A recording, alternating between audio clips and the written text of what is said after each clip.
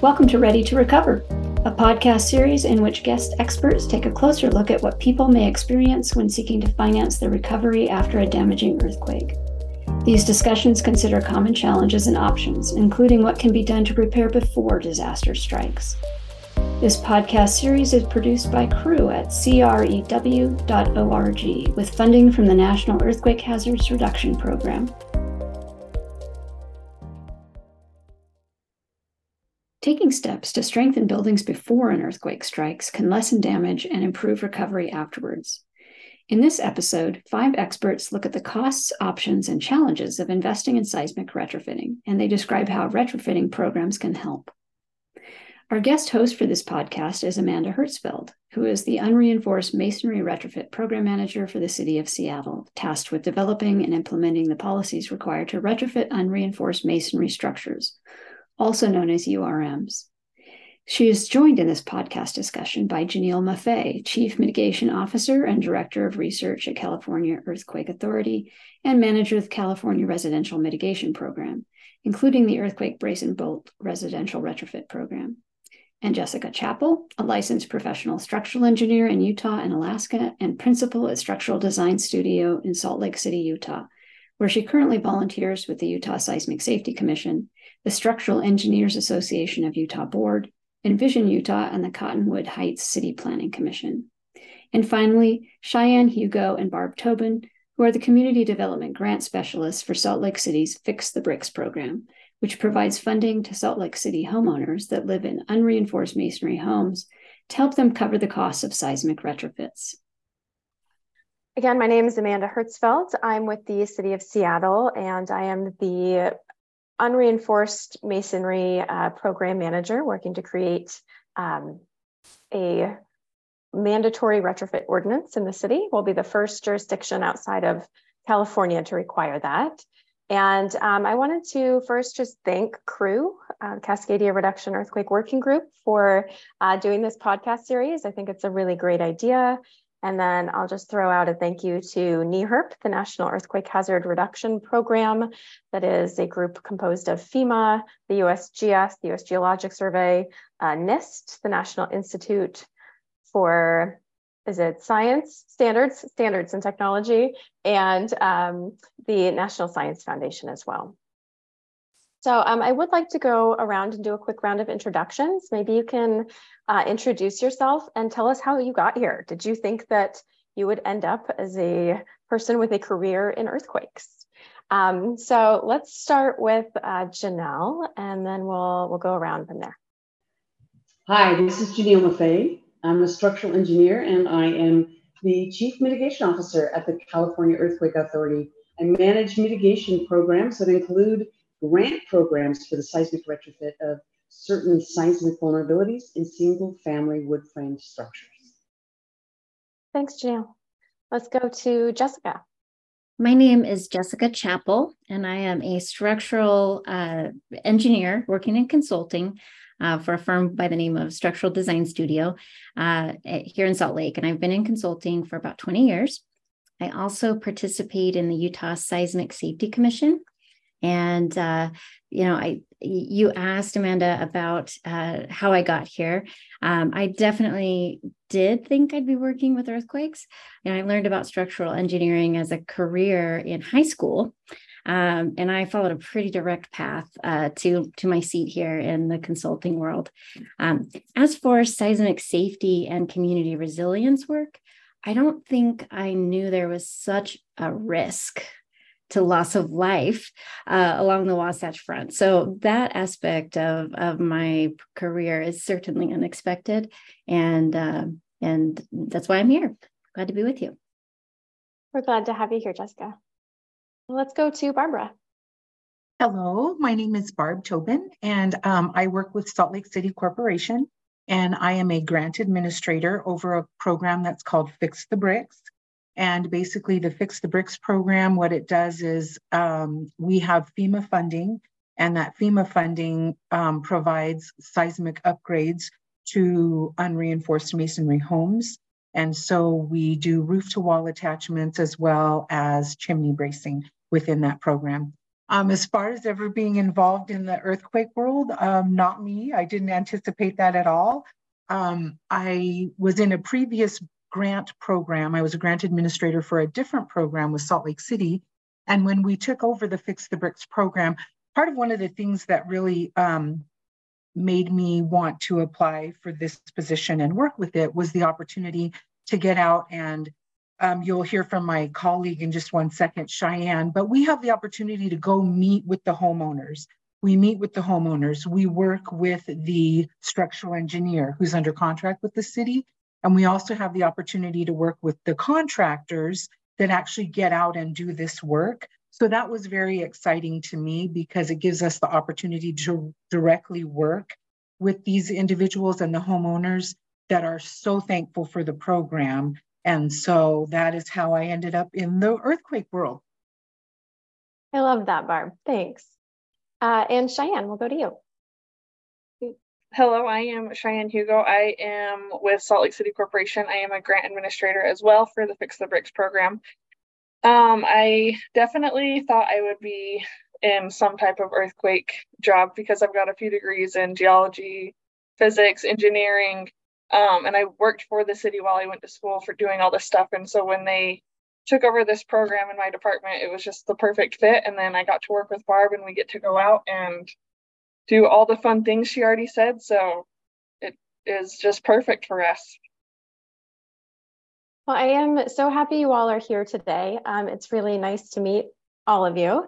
And I think it's really cool that we're all women too. I think being ladies in the sciences, you know, there's not as many of us, especially in the earthquake world. So we're representing here today.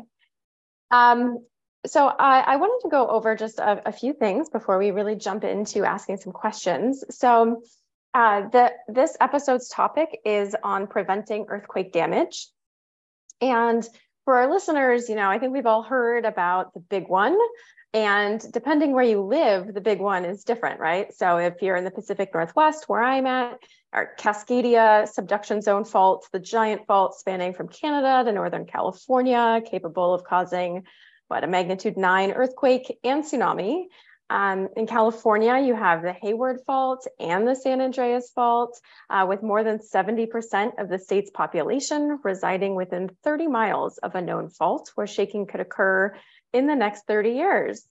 And these faults are capable of producing in the magnitude 6 to 8 range.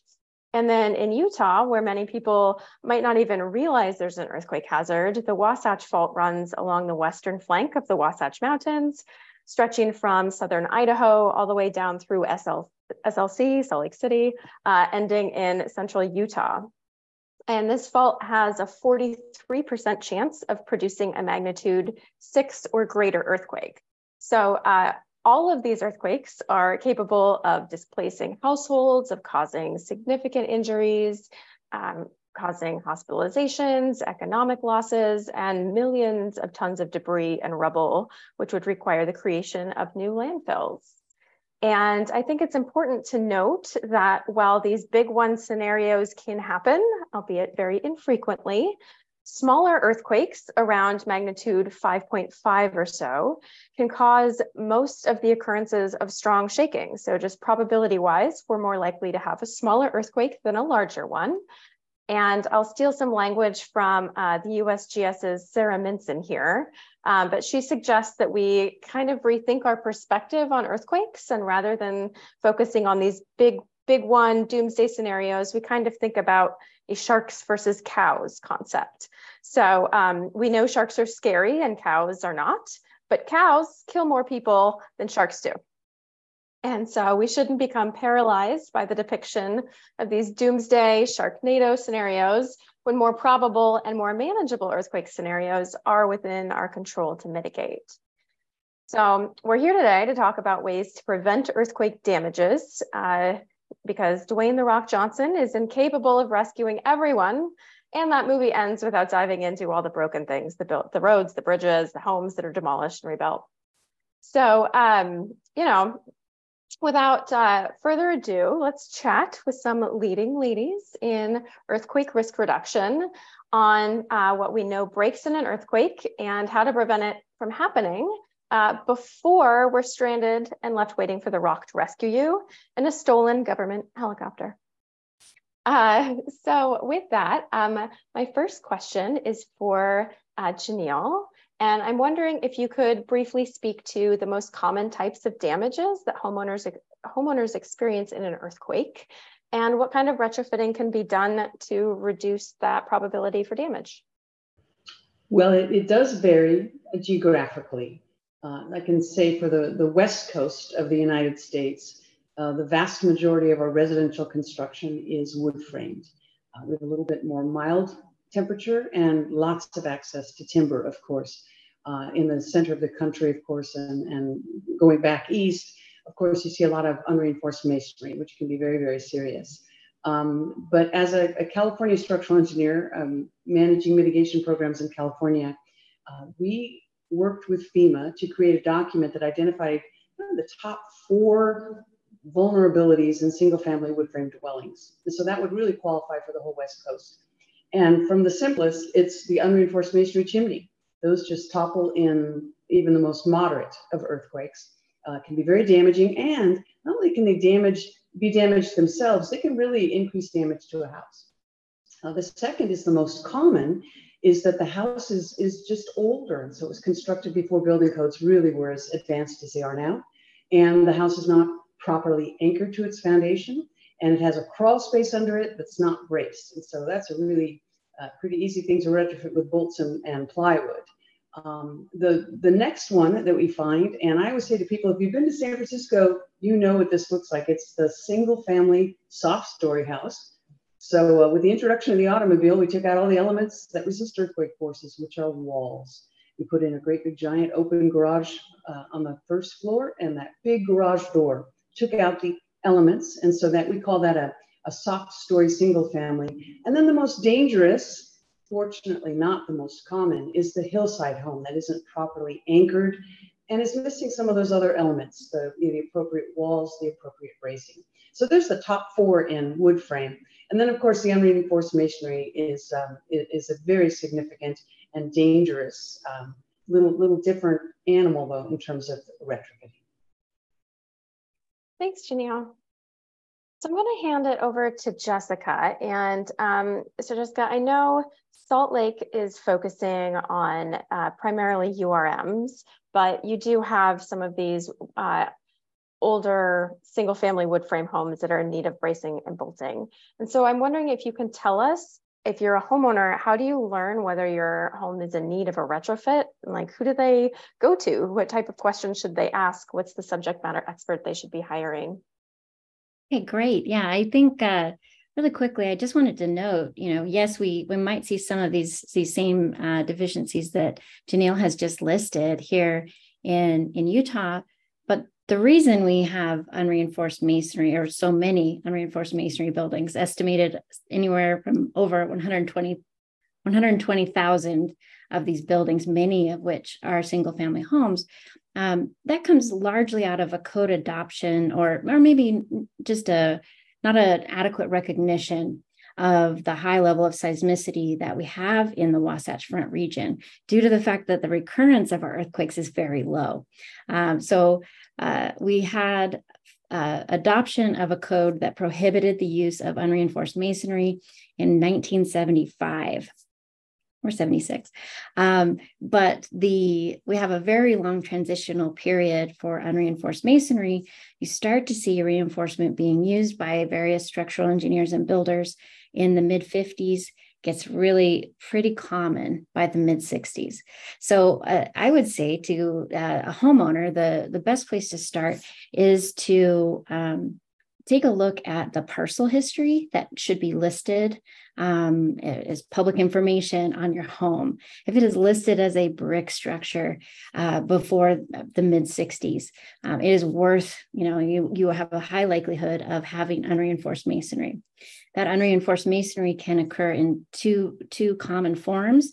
In some of our very charming turn of the century bungalows, you can see header courses of clay masonry where those bricks are turned 90 degrees to interlock layers of clay masonry. But one that might be a little harder to discover is a home that might have a traditional brick veneer without those header courses that's backed by an unreinforced concrete masonry unit wall. And so that's really something that's unique to Utah. There's just a prevalence of those types of structures in our community, and a lot of them are made up of 6-inch concrete masonry walls. So if you know you have header courses in your wall, you know you have URM. If you know you have 6-inch concrete masonry units behind your brick veneer, you know you have URM. If it's a little harder to perceive those structural systems, I would recommend going to a licensed structural engineer, preferably someone with experience in existing structures. Engineers are very creative. They know which parts of the attic to crawl into and what you can see from an open space from your connection. Here in Utah, we have a lot of basements. So when you see that connection from a foundation wall or worse, a rubble stone wall that forms your basement foundation wall to what's above, it can tell you a lot about your structure. And how difficult are these retrofits to complete? What kind of disruption is caused? So the short answer is it depends. Single-story projects will be more straightforward than multi-level or 2-story projects. And then when it comes down to the level of complexity, really where those bearing walls exist matters. For instance, if all of your walls and your structural elements occur in open living spaces or bedrooms, there are fewer finishes to disrupt, to access those walls, to tie those roofs to floors, or to add additional wall elements if necessary, right? That would be your more significant retrofit. But for instance, if those elements occur behind kitchen cabinets, that's a significant effort to both remove and replace those items. So kitchens and bathrooms can add those complexities to the project. I guess my last 2 questions is, how long does it normally take to do those retrofits? And are there any mistakes that homeowners tend to make when they decide to retrofit? Okay, so I would say, again, these are dependent on the complexity of the building itself, and then whether you've got some good luck on where those elements need to be accessed from with your finished spaces. So, given current construction pressures, I would say for a fairly straightforward single-story home where we're just connecting up our roof elements to the walls, I would say just looking at like a 3-month minimum. Just set yourself up for not being disappointed. Because again, right now our builders are just really they're full, and then if we're looking at a more significant seismic retrofit, we're talking about over a year. So common mistakes or pitfalls, I would probably say scope creep. As you can imagine, once you start opening up that house, you're removing items. If you have a plan to change out cabinets or do any kind of remodeling that way, there are some efficiencies to going at multiple projects at once. A re-roof would be a great example. If you're planning on re-roofing, that's the best time to access your roof to wall connections. Gives you a lot of flexibility. So by combining projects, if you're lucky enough to have the ability to do multiple projects, doing them at the same time can offer some more options to your contractors on construction methods and also help with sequencing. Thanks, Jessica. I wanted to just call out 2 things that you said. You mentioned flexibility and you mentioned connections. And I think for the general public, when you're thinking about what an earthquake does to a structure, the connections are what's really important. And I'm not an engineer. My background is in planning, and I'm a little bit of a rock nerd. Not licensed. So I oversimplify things frequently. But I always like to think of the the retrofitting of a structure kind of be like that skeleton bone song, you know, like your knee bone is connected to your leg bone is connected to the foot bone. Your skeleton is really weak if things aren't connected. And so putting your roof and walls together, making sure that your walls and your foundation are connected are really important so that that structure has flexibility in an earthquake without collapsing. I think that's great. I might take a first pass and then let Janelle add her 2 cents. But I think it is great, Amanda, to bring it back to the basics. A lot of engineers will tell you everything, you can look at everything like it's a beam, right? So the roof is a beam rolled horizontal, and it is going to connect all of your vertical elements to one another. And so the term that we love as structural engineers is load path, right? We need to make sure that anything that wants to happen at the roof can make its way all the way down through the foundations to the dirt below. So you're absolutely right. We are looking at strong connections from a roof element to a wall element, from a floor element to a wall element, from a wall element to a foundation element. So. Janelle, I see your hands up. Yeah, I love the description. I use that song, "The head bone's connected to the neck bone." I don't even know if I know the song correctly. I love that to describe load path. Just the good news for the person who has a wood framed house is that the retrofits can be very, very simple. The earthquake brace and bolt retrofit of your crawl space can be done by a contractor in about 2 to 3 days. And on average in California is about $5,500. So that retrofit is significantly less work and less money and less time, obviously, than an unreinforced masonry retrofit. Also, we have plan sets that have been developed that are about to be adopted into the building code that can be utilized by an owner builder or a contractor without an engineer. They're essentially pre-engineered. So that's the good news for the owner of the wood framed house. It's certainly a much less intrusive and expensive effort. Thanks. That's a really good point, Janelle. So $5,500 in California for a wood frame house to brace and bolt to the foundation sounds a lot cheaper than having your home slide off of its foundation in an earthquake, which won't kill you most likely, but it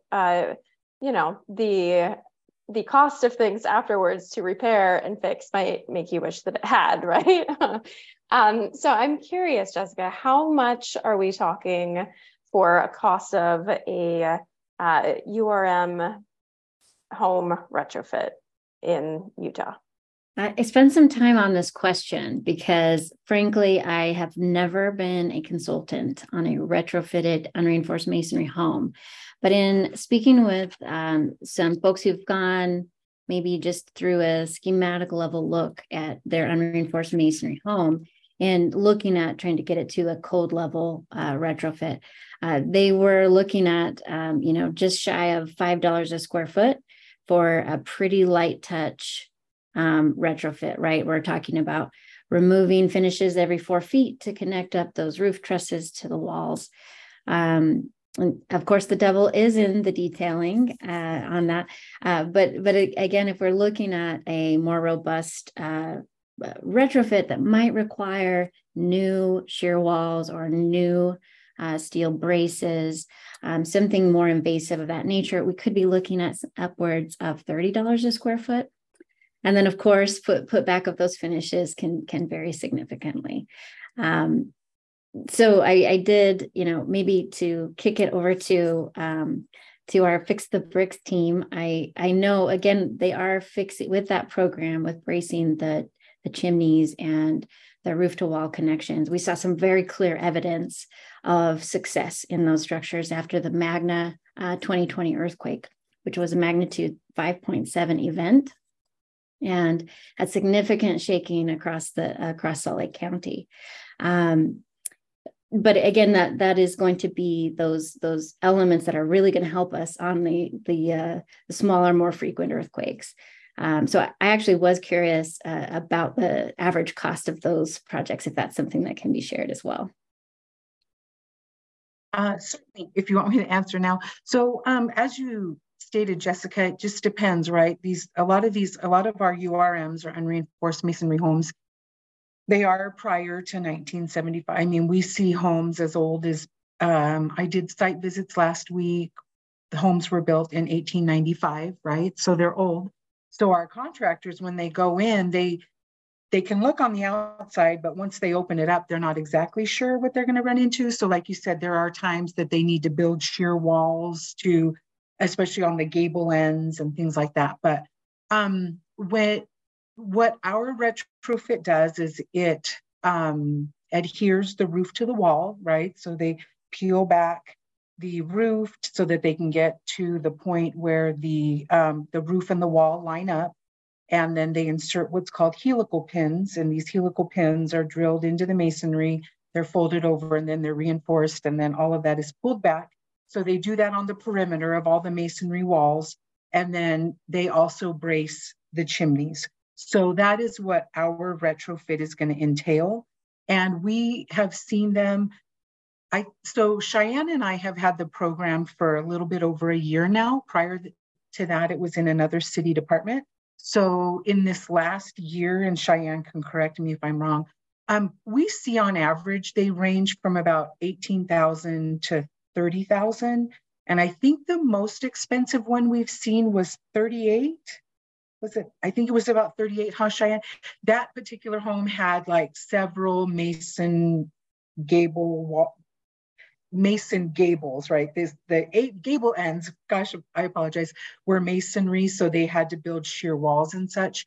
So given all that, so you figure they're peeling it back, they're putting the helical pins, they're replacing the sheeting, they're replacing the shingles. Some chimneys require 2 and 3 braces if they're really tall. Some homes have more than one chimney. So yeah, I'd say they range between about $18,000 and $30,000 is what our retrofits generally run.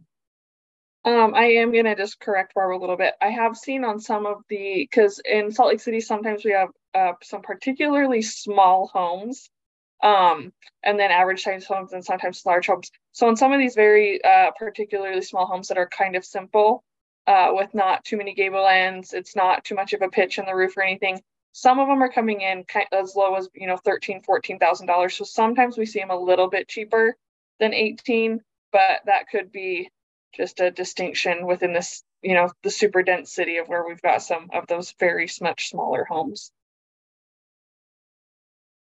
And I'm going to ask a question. How much does Brace and Bolt reimburse for this type of work? Right. Or sorry, not sorry. I guess I meant, I said Brace and Bolt and I meant Fix the Bricks. Oh, Fix the Bricks. Okay, sorry about that. Sorry.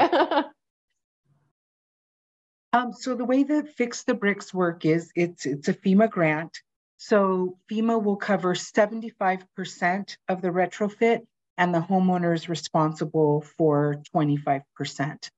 A little bit, yeah. So there is one other city program that is available. I do believe that we might hit on that a little bit later in the discussion.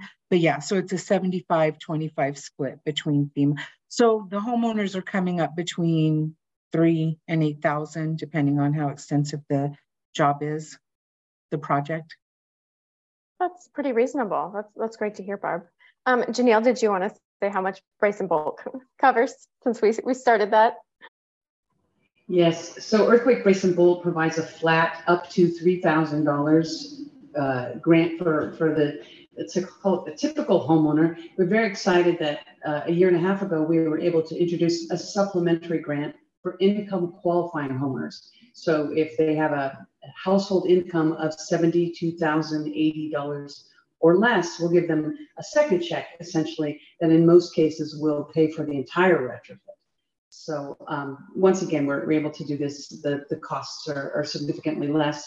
As we go to our more expensive retrofits, for example, our top story, those can be up as much as $27,000, $30,000. We are doing a percentage of the retrofit as well as our maximum. And then hopefully someday when we're in multifamily, we'll have a whole other percentage. But I think that one will also require a match by the building owner. Thanks, Janelle. Yeah, it's so great to see that that these programs exist. I mean, just as a homeowner to undertake these by yourself, that's a lot of money. And so having funding available through FEMA grants is really a great way to help both promote equity and that everyone should be able to have a earthquake ready home. But to, help with that communication of this is a thing that your home likely needs as well. Jessica, I see your hands up. Yeah, is it okay if I ask a follow-up question on the Fix the Bricks? Okay. I was curious on the projects where additional shear walls are added for a gabled end. Is that actually covered in the FEMA grant program as well, those additional walls? Oh, yeah. So actually, like I mentioned, we took the program over about 1 year and 3 months ago. So that is actually an amendment in our scope of work that we got from FEMA. When we initially took the program over, it was just the, roof to wall and the chimney bracing. However, we were finding that as the contractors were, opening up the homes, they were saying, because kind of I believe the thought process behind it is if we don't shear up these gable ends, then I don't want to say is it not worth it, right? Probably a better way to say it than that, but it's not a complete, right? We're not going roof to foundation, so we're just going roof to wall. So to make that as stable as possible, we reached out to FEMA and we did get a scope of work change approved. So they are covered in our particular grant. That's great news. Yeah, you have to have something to connect to, right? So wonderful. Thank you. Cheyenne has such a great background, with her engineering and to some degree, I feel like the little rookie sometimes because I'm like, hey, Shy, because I think she understands, that portion of stuff better than I do. But I will say I have learned so much because when we first took the program over, I'm like, URM, what the heck? What are you talking about? What do you mean the roof is just sitting on the walls? What do you by gravity, And so I know she's learned as well, but I feel like I've learned even more. And the contractors, we feel super blessed because once again, when we took the program over, there was pretty primarily one contractor, and we have 5 coming out to all of our pre-bids now. So we have a super great number that are coming out and participating. And they are so great because they allow us to ask them questions as well. Hey, well, when you're looking at this, and then when we do the site visits with the structural engineer, hey, what about this? And so you learn to start looking at the gable walls and seeing if the masonry is going, all the way up, and how new is the roof? Do they need, And so I believe there's like a lot of feedback and a lot of information that we are able to provide to the homeowners so that they're going in with their eyes as wide open as possible so they truly know what is being done to their home, and to let them know, this is a life safety program and we want you to be able to grab your loved ones, whether your loved one is a kitty or a doggy, or if it's another little human or whatever it is, so that they can be safe in a seismic event. So I picked up on a few words there. I heard life safety a few times. And I love, Barb, I love how you get to talk one-on-one with the homeowner and that your contractors are so open to answering questions, and it just seems like a really positive environment. How are you communicating the concept of performance to your homeowners? And I ask this because this is something we're grappling with in Seattle. So we're creating a minimum seismic standard for the retrofit of URMs that is very much a collapse prevention.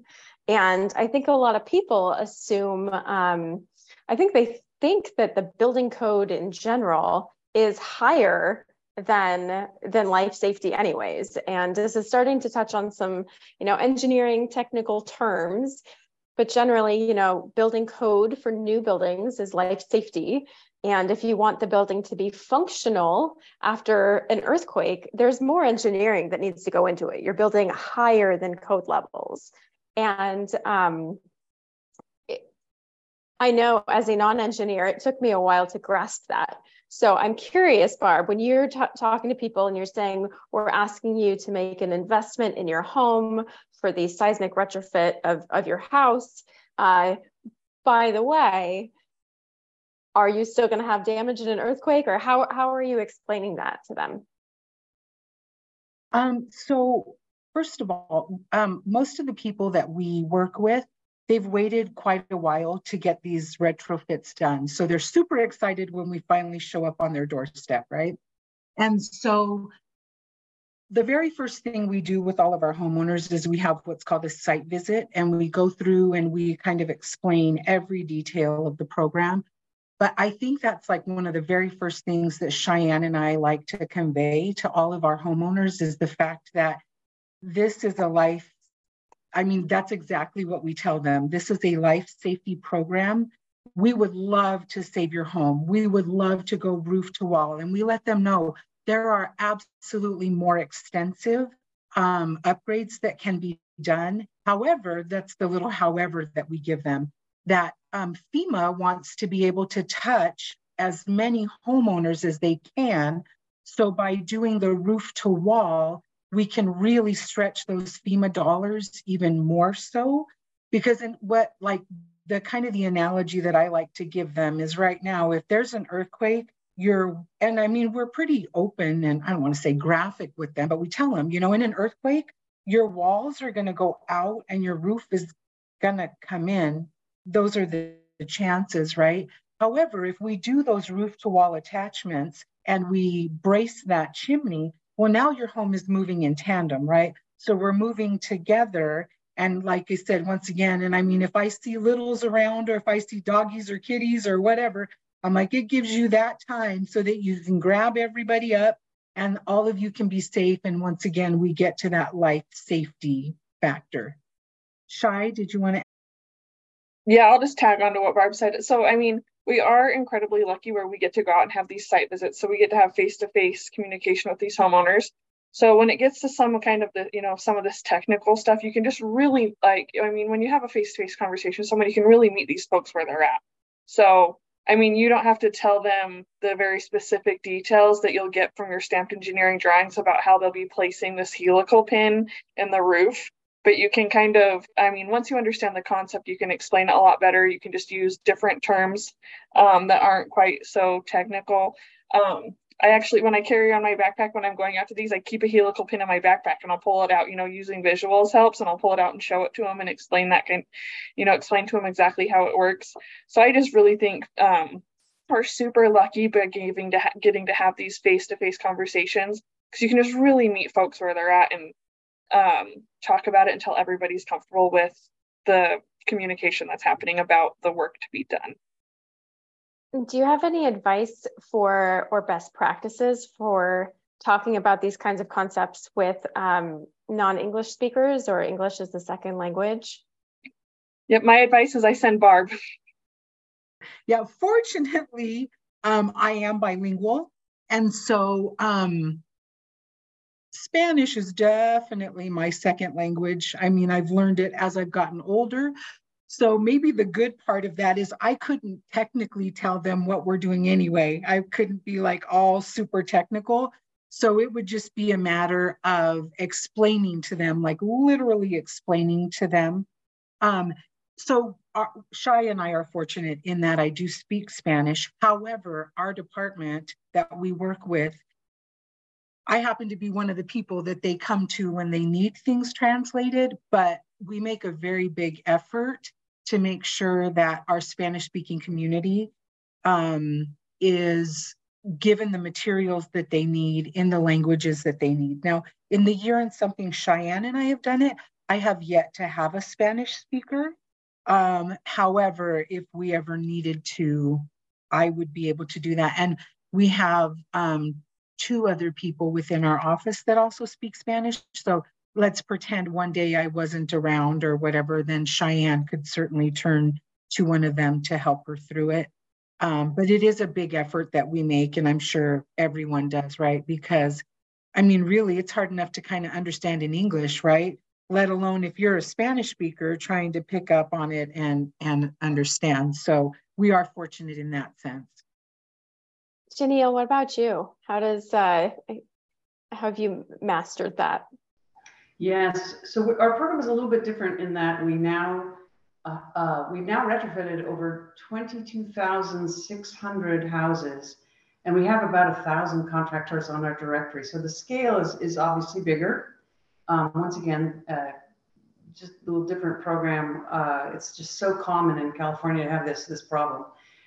So because the scale is bigger, though, we can utilize mass media.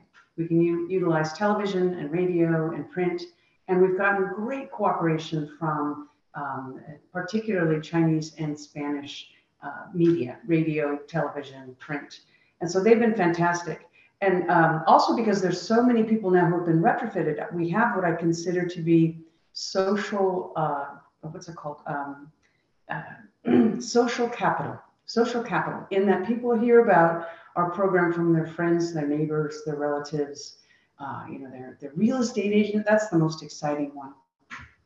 And so they're hearing it from people that they trust, which is really important. We learned very early on that when we first went into a community giving money away, they go, who are these guys? What do they want to sell us?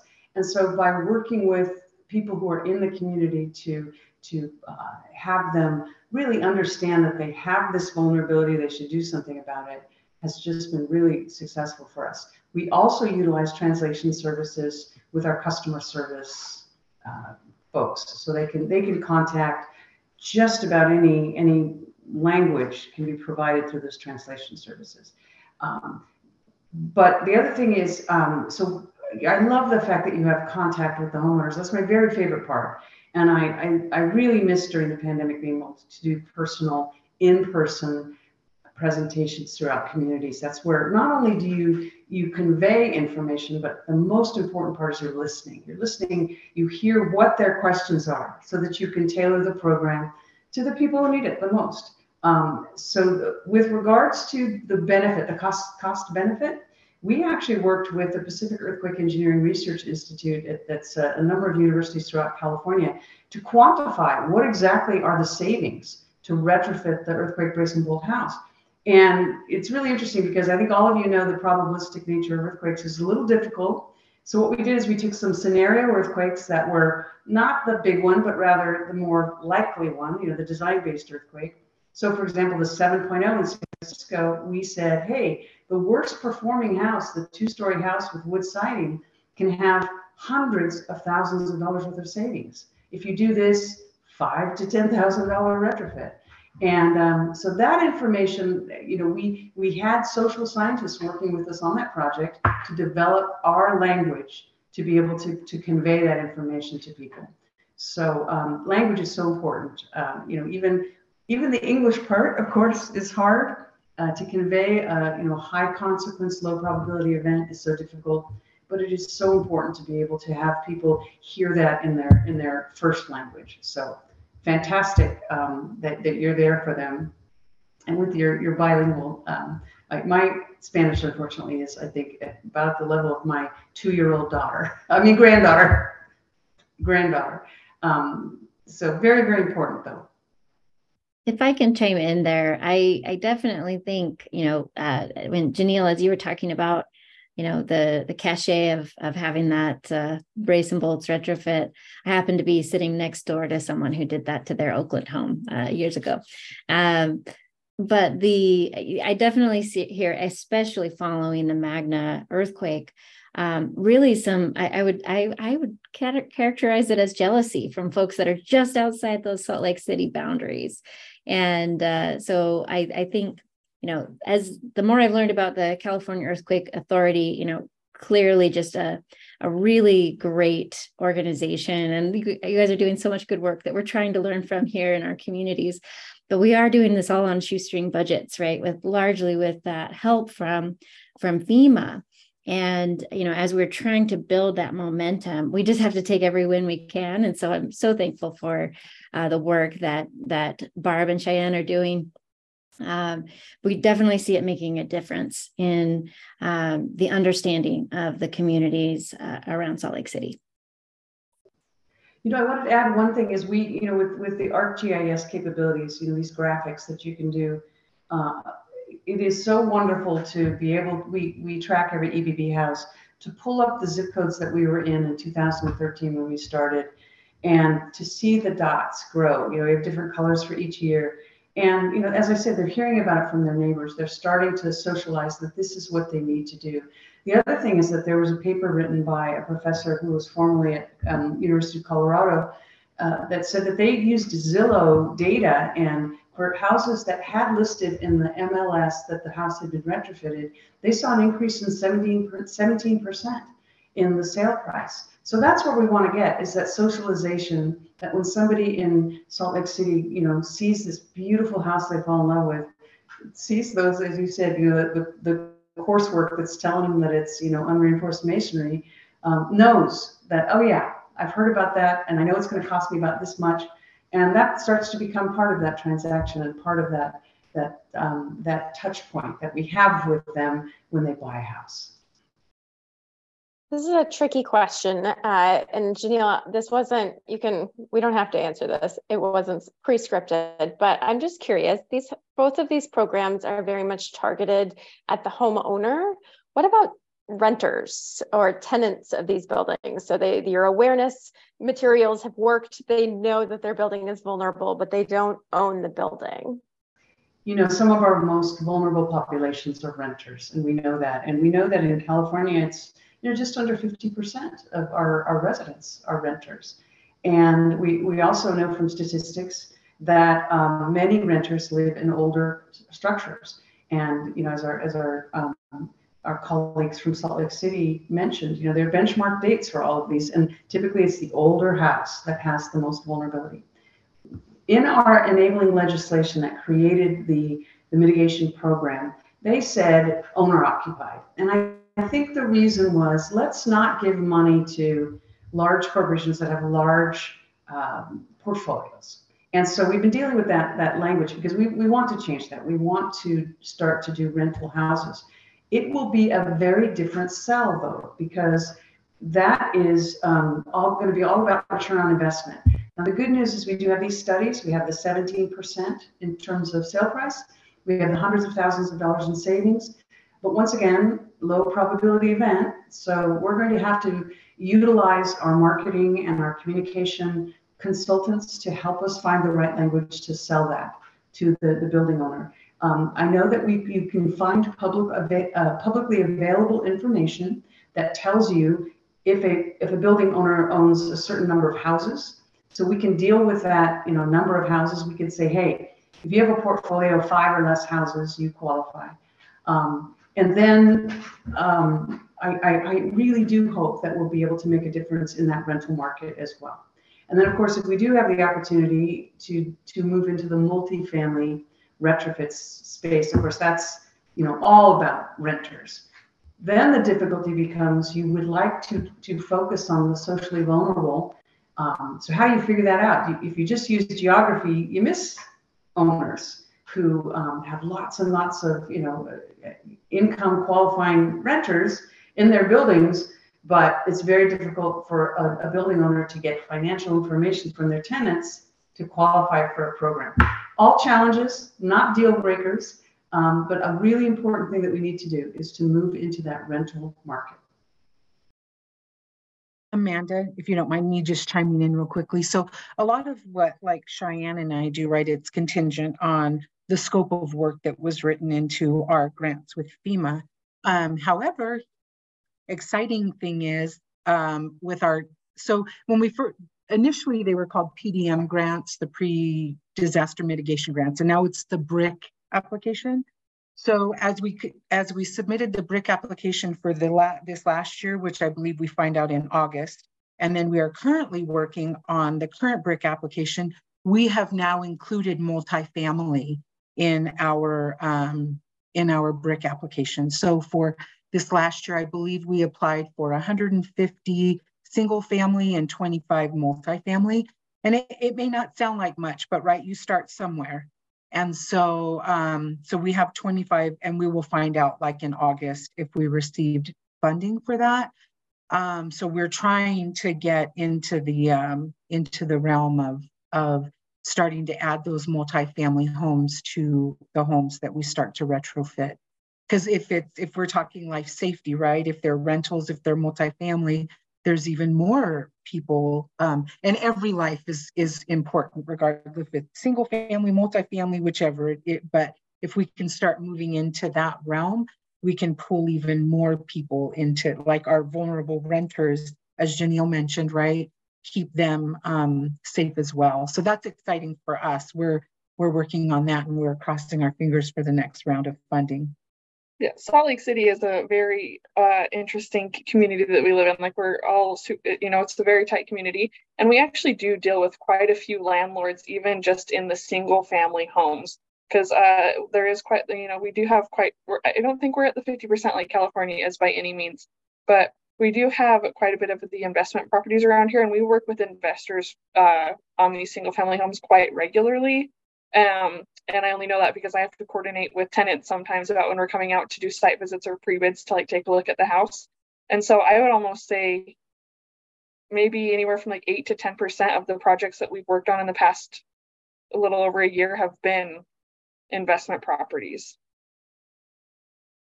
That is so interesting. And it's really neat to see the evolution of these programs. Like Salt Lake City's Fix the Bricks is pretty new. California, your Brace and Bolt has been around for a while, but you're, shifting into different types of vulnerable structures. And, there's so much jealousy for my seat over here in Seattle, but I'm also over here scrambling, taking notes. But I'm curious, how did these programs get started? These are high consequence, low probability events. These are really complicated grant applications. It's really competitive. How did you get these programs started? What or who prompted the creation of them? And let's start with you, Janelle. Yeah, so ours is very, very unique in that, to try and do this as quickly as I can, it all comes back to 1984 when the state of California separated earthquake insurance from the insurance policy for single family residences, but created the mandatory offer law that said if you write a homeowner's policy in California, you must offer earthquake insurance. So we had huge take-up, modeling at its infancy. They really didn't understand their overall risk. A Northridge earthquake happened and they lost their shirts. The insurance company said, whoa, with this mandatory offer, we're not going to write policies in California. In fact, many of us are just going to pull right out. We're going to, pull out of California. And so there was a huge crisis. There was like $40 billion in damage, half of that residential, half of that insured. And they had no idea that's what they were on the hook for. So the legislature stepped in to create the California Earthquake Authority, not an agency, but a unique instrumentality of the state, created by legislation. And so in the insurance code is a description of who we are, what we do. Mitigation was part of that from day one. They wanted us to do mitigation, not only transfer risk, but reduce it. So they said, you must take 5% of your investment income and put it towards mitigation every year. So it's about $5 million today comes to our mitigation program. Now, the good news is that's coming from policyholders. Policyholders get something back for that. In that, with that outwardly facing program, we don't have to pay taxes on their premiums. So they way above $5 million a year are benefiting from that. But the state is benefiting from this mitigation program. So with that legislation that said, we want you to do incentive programs, grants. So we were all lined up, ready to go. I joined in 2011. They had to pass a law to create my position. And I had about $25 million. We knew the way to go was to leverage that with FEMA funding, and that's what we've been able to do. State funding is there as well, but a little bit more tricky. It comes with more strings, and state funding is taxable at the federal level, whereas FEMA funding is a Stafford Act. So there is legislation pending right now at the federal level to make these grants not taxable, and I certainly hope that happens. Because this dance, when we use state funding that's taxable and federal funding that's not, is crazy. But that's how we started, created by the state of California, given full support. We've gotten some state funding. We've had great success with that FEMA funding. That's great. And what about Fix the Bricks in Utah? How did that get started? So I knew this question was a coming. And so so once again, I must say we've had the program for a year and a couple of months. So we were not involved in the program in its inception. So I reached out to someone, and unfortunately, he wasn't able to get back with me before we were meeting today. I did look up some like brief history on the program. I do know that it was in 2016 that Fix the Bricks was instituted. That was the first year that we received funding.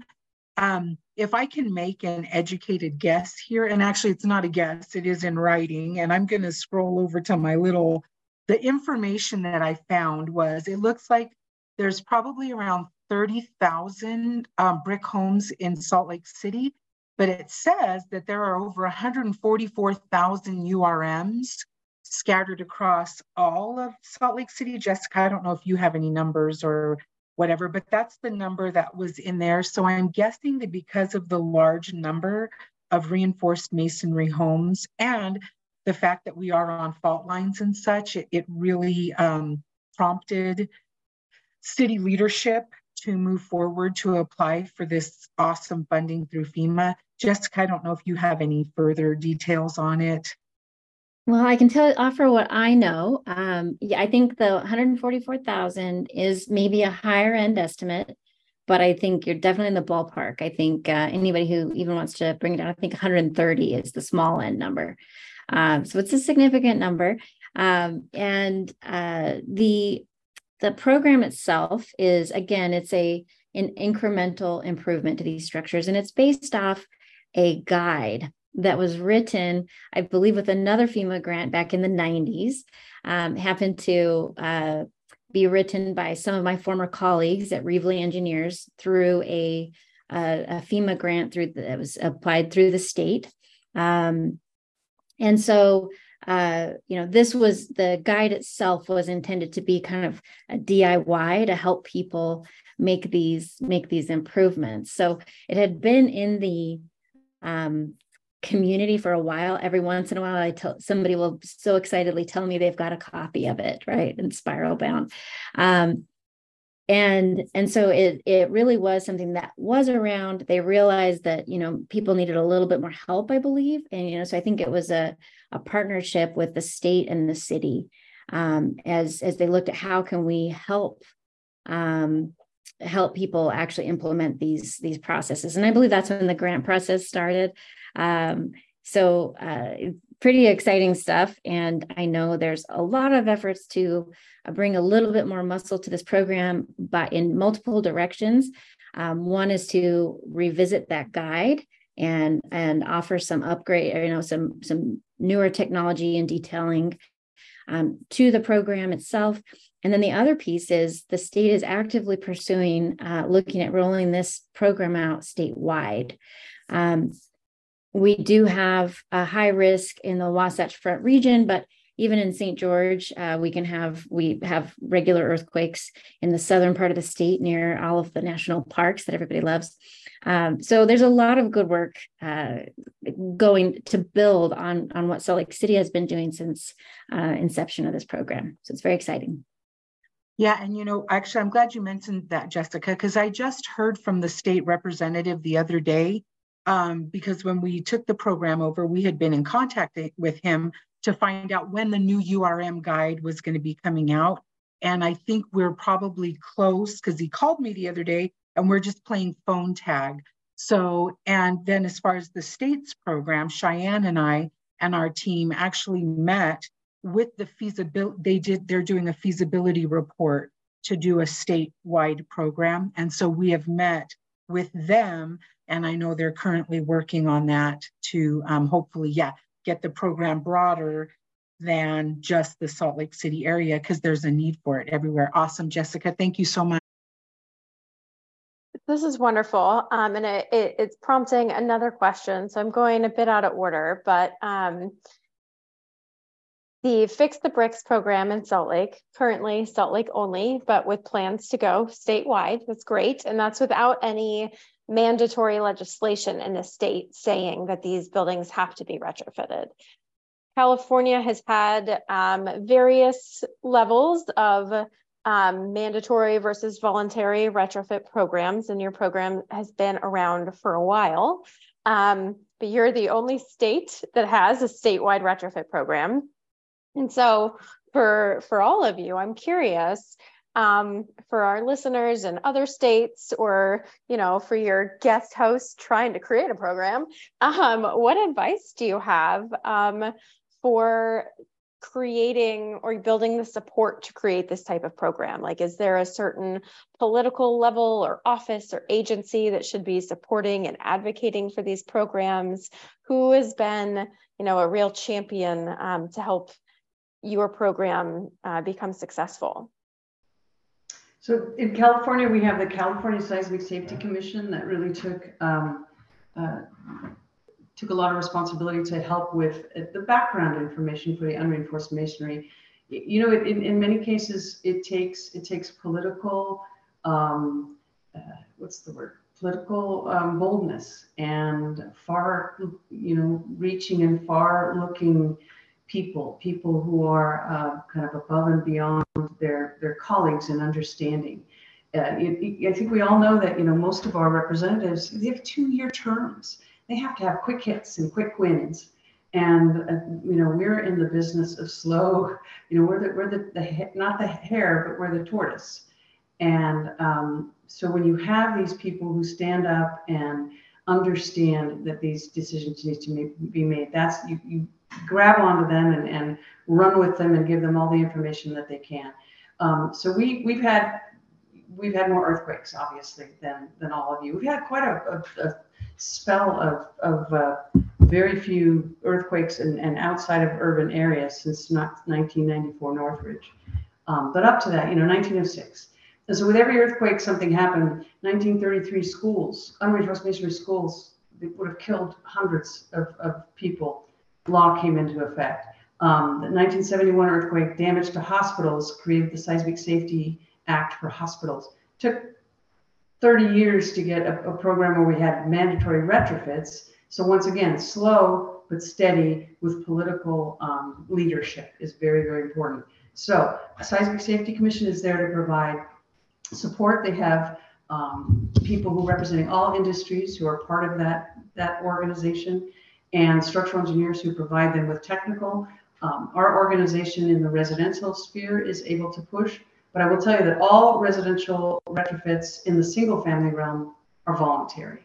I think that I will tell you that I believe that the unreinforced masonry, the multifamily retrofit program in San Francisco, which was really the first large city that did it, it took them 10 years. The CAPS program took 10 years working with the community, talking about this. And they were based on damage they saw in Northridge in 1994. So slow but steady, but you start that clock and you start to work on that. And what they told people who were in these meetings said is, okay, if we have to do this as an owner, I'll do it. It's going to be painful, I'll do it. But make sure that you make everybody do it so that you even out the renter or the building owner playing field. So, you know, politically bold leadership with the technical community standing right behind, ready to give support and step in to give information. That's how California's been doing it. I know it seems like we're way, way far ahead. When we look at it, we see an awful lot that we have to do. But you got to start that clock, because it takes, as you all know, it takes that continual working on something for a number of years to make any progress. And I might chime in there as a member of the Utah Seismic Safety Commission. You know, the state of Utah is considerably different in many ways. We have a smaller population. We have a smaller geographic area. We have a much longer recurrence interval between our earthquakes.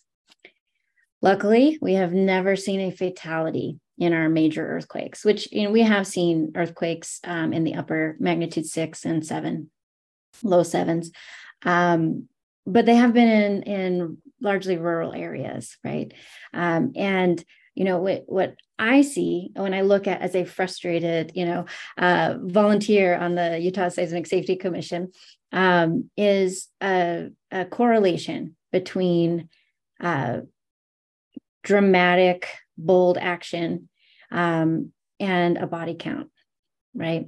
There have been some significant tragedies in some other states that we haven't seen in Utah. Now, that doesn't mean I think we need to wait. I certainly don't think that. And so if I may say it, a don't regulate me state like Utah, a mandate would just be a political death sentence for an elected official here. And so we are left to persuasion and partnership, relationship building. And the Utah Seismic Safety Commission, I believe, Barb, you were referencing John Crofts, who's our earthquake program manager. He is our one state employee that's specifically tasked to worry about earthquakes, right? That's one person at the state level. And he does a wonderful job. He's moved some mountains on some projects that I've worked with him on. But that's not a lot of support. So the Utah Seismic Safety Commission has been partnering with a stakeholder engagement entity by the name of Envision Utah. And what we're doing is combining the technical knowledge and support that we have on the Seismic Safety Commission with this long-standing community relationship with local industry and interest groups. And so slowly but surely, we're building on conversations and successes, utilizing our partners' skills in communication and delivering the message. Sometimes we technical folks fall short. And so we have made a good partnership.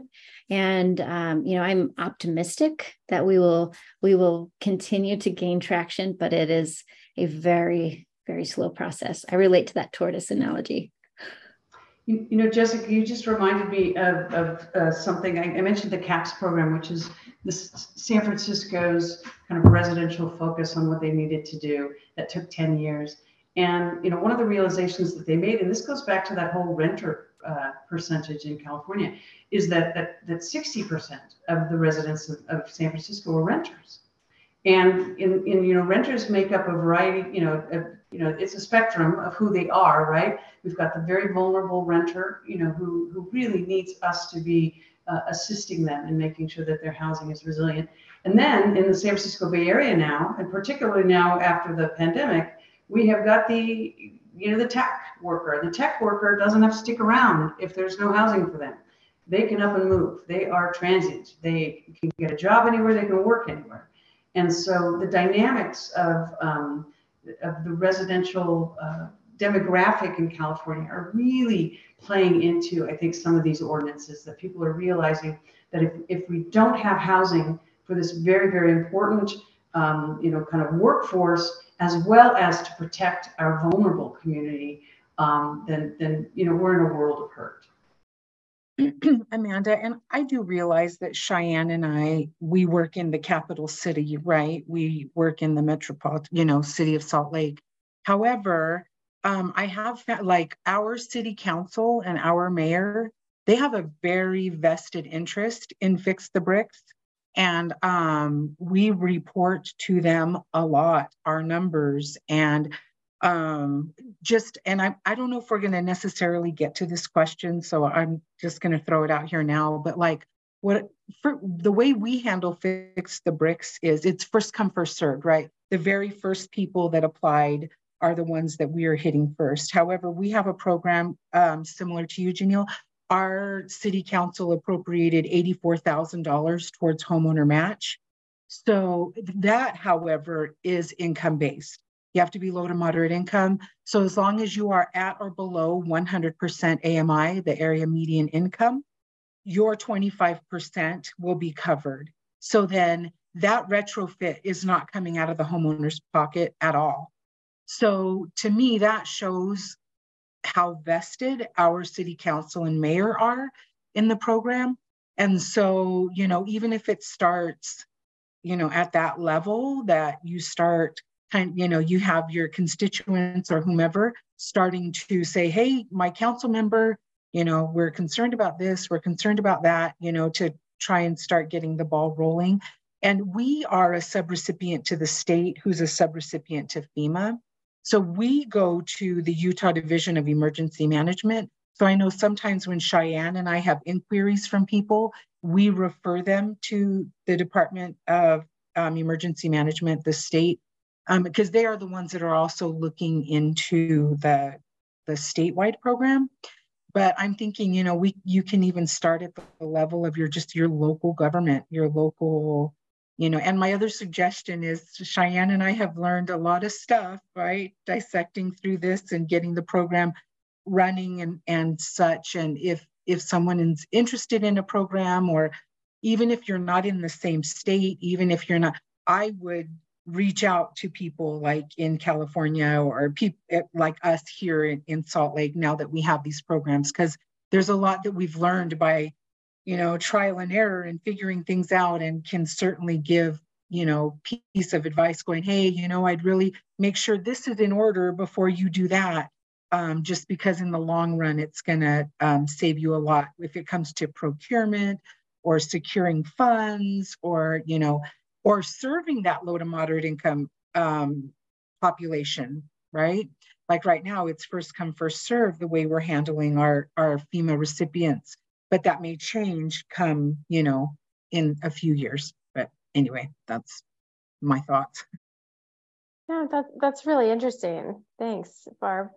So I know we're starting to run out of time. And so I think I'm just going to ask one final question. And I think we'll all have maybe different answers, but understanding that, currently inflation is high, loan rates are high, construction costs are high, building owners, homeowners, we're all dealing with different things. So like, in San Francisco, they've got building owners with vacancies. A lot of homeowners are, they're either stuck in their homes because of the mortgage rates, or I guess my question is, how would you convince someone to make the investment in their seismic resilience? Yeah, so I'm happy to start because I want to tell you about in 2014, our very first house that we retrofitted with earthquake brace and bolt. This absolutely lovely man was the owner. We asked him if we could come and film at his house. We wanted to show the construction, show and interview him. And completely unprompted, when asked, how he felt about the retrofit, he said, "I sleep better at night. I sleep better at night." And I thought that, what's that joke? That's what we're going for, because that is what we're going for. And so what I try to do as I said, I do my best work in person because it's the opportunity to listen. But what I try to convey is, I'm not Chicken Little. I'm trying not to be Chicken Little. Maybe the sky's falling a little bit, but I have solutions. I've got some pretty good umbrellas, to catch that sky. And the nice thing about earthquake brace and bolt is because of the cost benefit, and because the costs truly, particularly with this grant, are within reach of quite a few people, that it is a solution that, when explained to them carefully and with pictures and with some of the data that we have about the cost benefit, what you could save. We've got now 22,600 houses worth of data. We use homeowners who've gone through the program will do videos for us. So with all of that, we're trying to help them feel supported. So that, Amanda, is how we're convincing, and we're taking that tortoise route and saying, if you signed up this year, this might not be the year. In many cases, life gets in the way. What I'm hoping is that we continue to have support from FEMA, to have a program that's not a flash in the pan, but one that's here to stay, to progressively make California more resilient. And if we have that commitment from the federal government, we can take great strides to be inclusive throughout our state. I think I would echo, basically what Anjanil said. It's especially because, like I said, when we do those site visits, right? I tell them, I'm like, this is for you to grab, and you see the family pictures on the wall, And those of us who have pets, we know our pets are our children as well, right? So as I'm seeing the doggies and the kitties and, just like this is the opportunity. That's why I love working with it and working with the homeowners so much, right? This is the opportunity, for you to grab your loved ones, for you to be safe in the case of a seismic event. And generally with the people that Cheyenne and I are working with, they've been waiting for this, right? They've just been anticipating us to be like, you're next. However, there are some, and that's where, we might be at a home on the Upper East Side in Salt Lake City. However, we offer that homeowner match grant to everyone, right? You have to. You can't assume because you walk into, and there since January, we have expended almost all $84,000 to homeowners who qualify for that. So that's kind of another feather in our cap that we have that we are able to offer to our homeowners as well. So that helps out. But I would say what you do is like, you just say, this is to help you sleep better, for you to grab your people that you love, that you want to make sure are safe, that you're just that much safer. No, not that much, but that much safer in case, something were to ever happen. And we definitely live in that area. Yeah, Barb makes a really good point. We do get to talk to these people and kind of explain, hey, it's just a life safety. It's for you and your family. But I mean, that's really all that we have to do. It doesn't take much convincing for these folks. I mean, some of these folks have been on this list for 6-7 years because we're only funded for, so many projects every year. And we've got thousands of people on a list waiting for this. So it really doesn't, we're not twisting many arms around here by any means. They want to go forward 100 miles an hour and get it done. So we are lucky that way.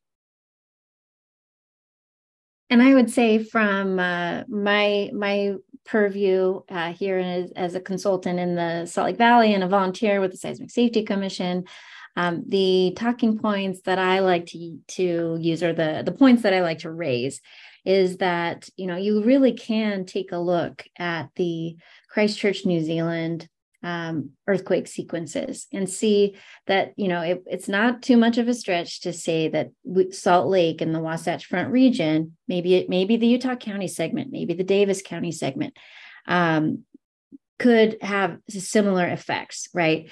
Unfortunately, they tragically did have 2 buildings that had casualties in it. But for the most part, that life safety design level did work, right? It did work. But what happened was really just a mass exodus, right? And when you talk about Utah and people who live here, there are people who are their roots go really deep, and people that come, they might just come to ski, but then they end up staying until they retire. And so this is a place where people are grounded. And so I like to say, well, do you want to invest in seismic resilience, or would you like to move to Boise or Vegas or St. George after a major event?